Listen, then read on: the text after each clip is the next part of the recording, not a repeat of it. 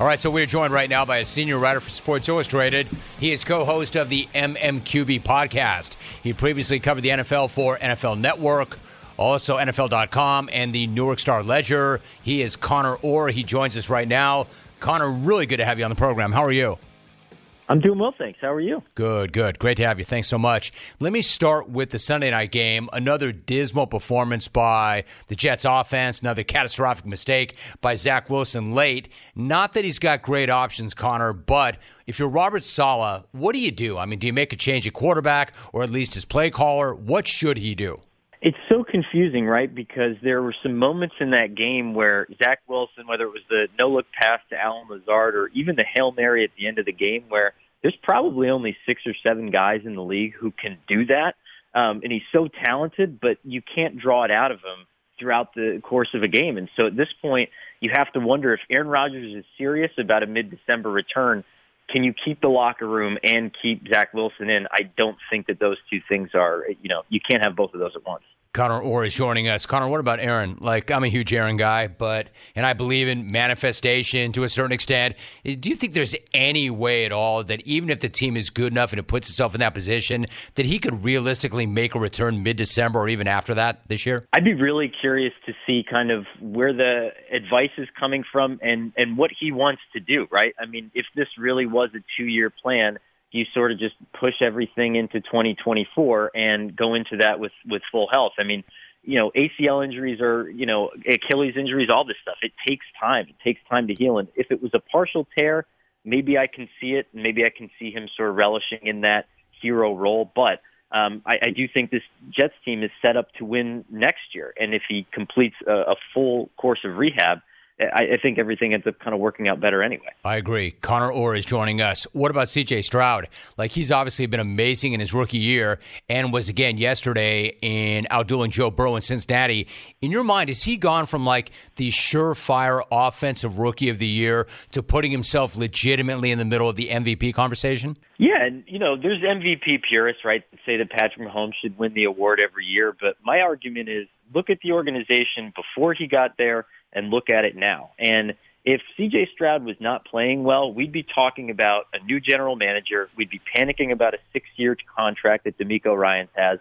We would be saying that Tank Dell and Nico Collins aren't good wide receivers. And all of that has changed because this guy has been completely cool in a bunch of clutch situations, especially the last 2 weeks against 2 Super Bowl defensive coordinators. So it's really been a heck of a run for him. No doubt. Conor Orr joining us. What about the Niners? The Niners needed a response, I think, after that 3-game losing streak and coming out of a bye, and they did so in the most emphatic way possible, right? They pounded a red-hot Jags team 34-3. Did you see enough from the Niners yesterday to say that they are who we thought they were and they're all the way back?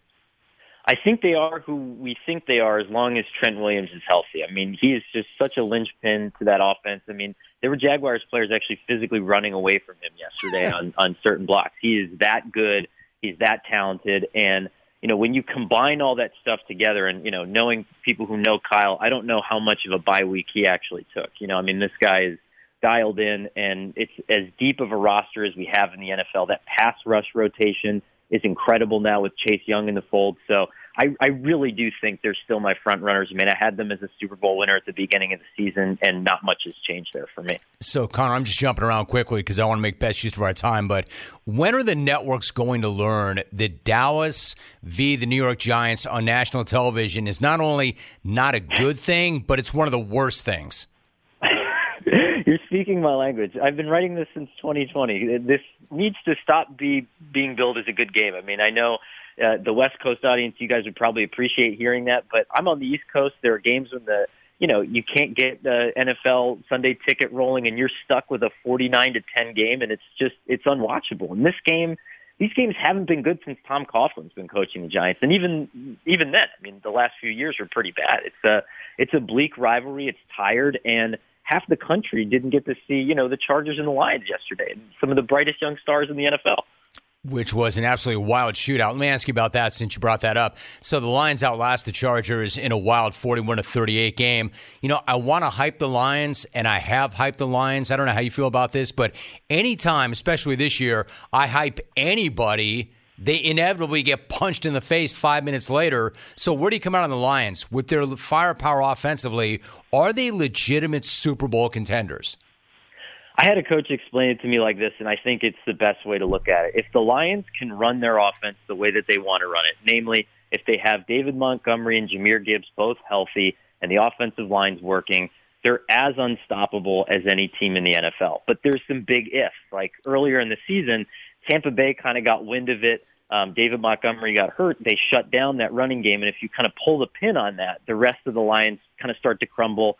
Jared Goff has a harder time, as we've seen kind of in the weeks where Montgomery was out. And so I think it's just it depends. Now, Montgomery's back healthy. Everything looks good. And when you see it like it was yesterday, it's hard to stop, especially if everybody's healthy. We were talking to Conor Orr. Conor, let me ask you, the Big Ten suspended Michigan head coach Jim Harbaugh, so, of course, there will be lawyers. And if there will be lawyers, then Harbaugh, once again, will look to the NFL, I would imagine. How much interest do you think that he will generate from NFL teams this time around? I think as long as I think if the case is adjudicated or there is some sort of if he's able to successfully pin this all on one rogue employee, I think that the passage of Jim Harbaugh back to the NFL was always inevitable in my mind. I mean, the guy won 44 games, I think, in a couple of years in San Francisco. He won at San Diego. He is a valued commodity. I think a team just has to be in the right spot in terms of willing to sacrifice a lot of the other, the power that a GM has, the power that an owner has, over to Jim, who is a real kind of cult of personality type of guy. But I can see a few teams already in this cycle that are going to need new head coaches, Las Vegas being one of them, where that could be pretty attractive. To the point you just made about giving that power over to that guy, where do you come out? I mean, Bill Belichick, that's a whole hour onto itself, but ultimately, do you think that Bob Kraft would make a change, and then would somebody give him the power, Belichick, the personnel power that he is accustomed to having, or is he going to have to accept that he's still a coach and that's what he should do and only that? It's such a great question. I mean, my read on the situation was always either Robert Kraft talks Bill Belichick into a GM and allows him to break the record while also restocking the cupboard for Gerard Mayo whenever you want to make that transition, or Bill Belichick has to accept maybe the end of his career as being sort of a Parcellsian end, and we know that Bill did that in Miami, where he was sort of an overarching person. He helped hire the GMs. He helped hire the personnel people. He had weighed in on all aspects of the operation. I think Bill would be really valuable in that role, but I don't know how valuable he is as a head coach / GM right now, which is where a lot of the trouble, I think, is coming in. Conor Orr is joining us, covering a lot of ground. Before I let you go, I'm curious what you think about the Browns. I'm kind of curious what I think about the Browns. I mean, we're talking about a team that came back from a 14-point deficit. They stunned the Ravens, who many, myself included, thought were the best team in the league after last week's beatdown of Seattle. Cleveland's doing it without Nick Chubb. They've got major injuries on the offensive line. Deshaun Watson finally kind of looked like Deshaun Watson, but he's been banged up. I guess what I'm asking you is, how exactly is Cleveland doing this? Because they've won 4 of their last 5, and they are in the hunt. Yeah, I mean, I think that Jim Schwartz, you talk about the defensive coordinator. I mean, you talk about major offseason upgrades. I mean, that might have been the single greatest change that a team has made to themselves over the course of just a few months. And that upgrade has meant Myles Garrett is in the Defensive Player of the Year conversation. I would say, I mean, he's my leader in the clubhouse there. And so I think that Cleveland is just playing great complementary defense, and they're running the ball really well. And like you said, Deshaun Watson had 2 or 3 really good throws yesterday. He was terrible in the first half. He threw a pick 6, and we're still talking about them beating the Ravens. I mean, this could get really dangerous if his game catches up too. He is a senior writer for Sports Illustrated, co-host of the MMQB podcast, and I talked about where he'd worked previous to that. Conor Orr, my guest. Conor, listen, really good to have you on. Appreciate all the insight. We should do it again soon. Thanks for doing that. Thanks for having me. Appreciate it. That was fun. Conor Orr, he's a great read. I read him all the time. He is really, really good. Really good. And a good listen as well. All right, so your reaction to some of that. Telephone number, once again, 1-800-636-8686. We could have gone much deeper on the Patriots, but I've got Tom Curran coming up next hour, and I'm really curious to see what he has to say about what they do there.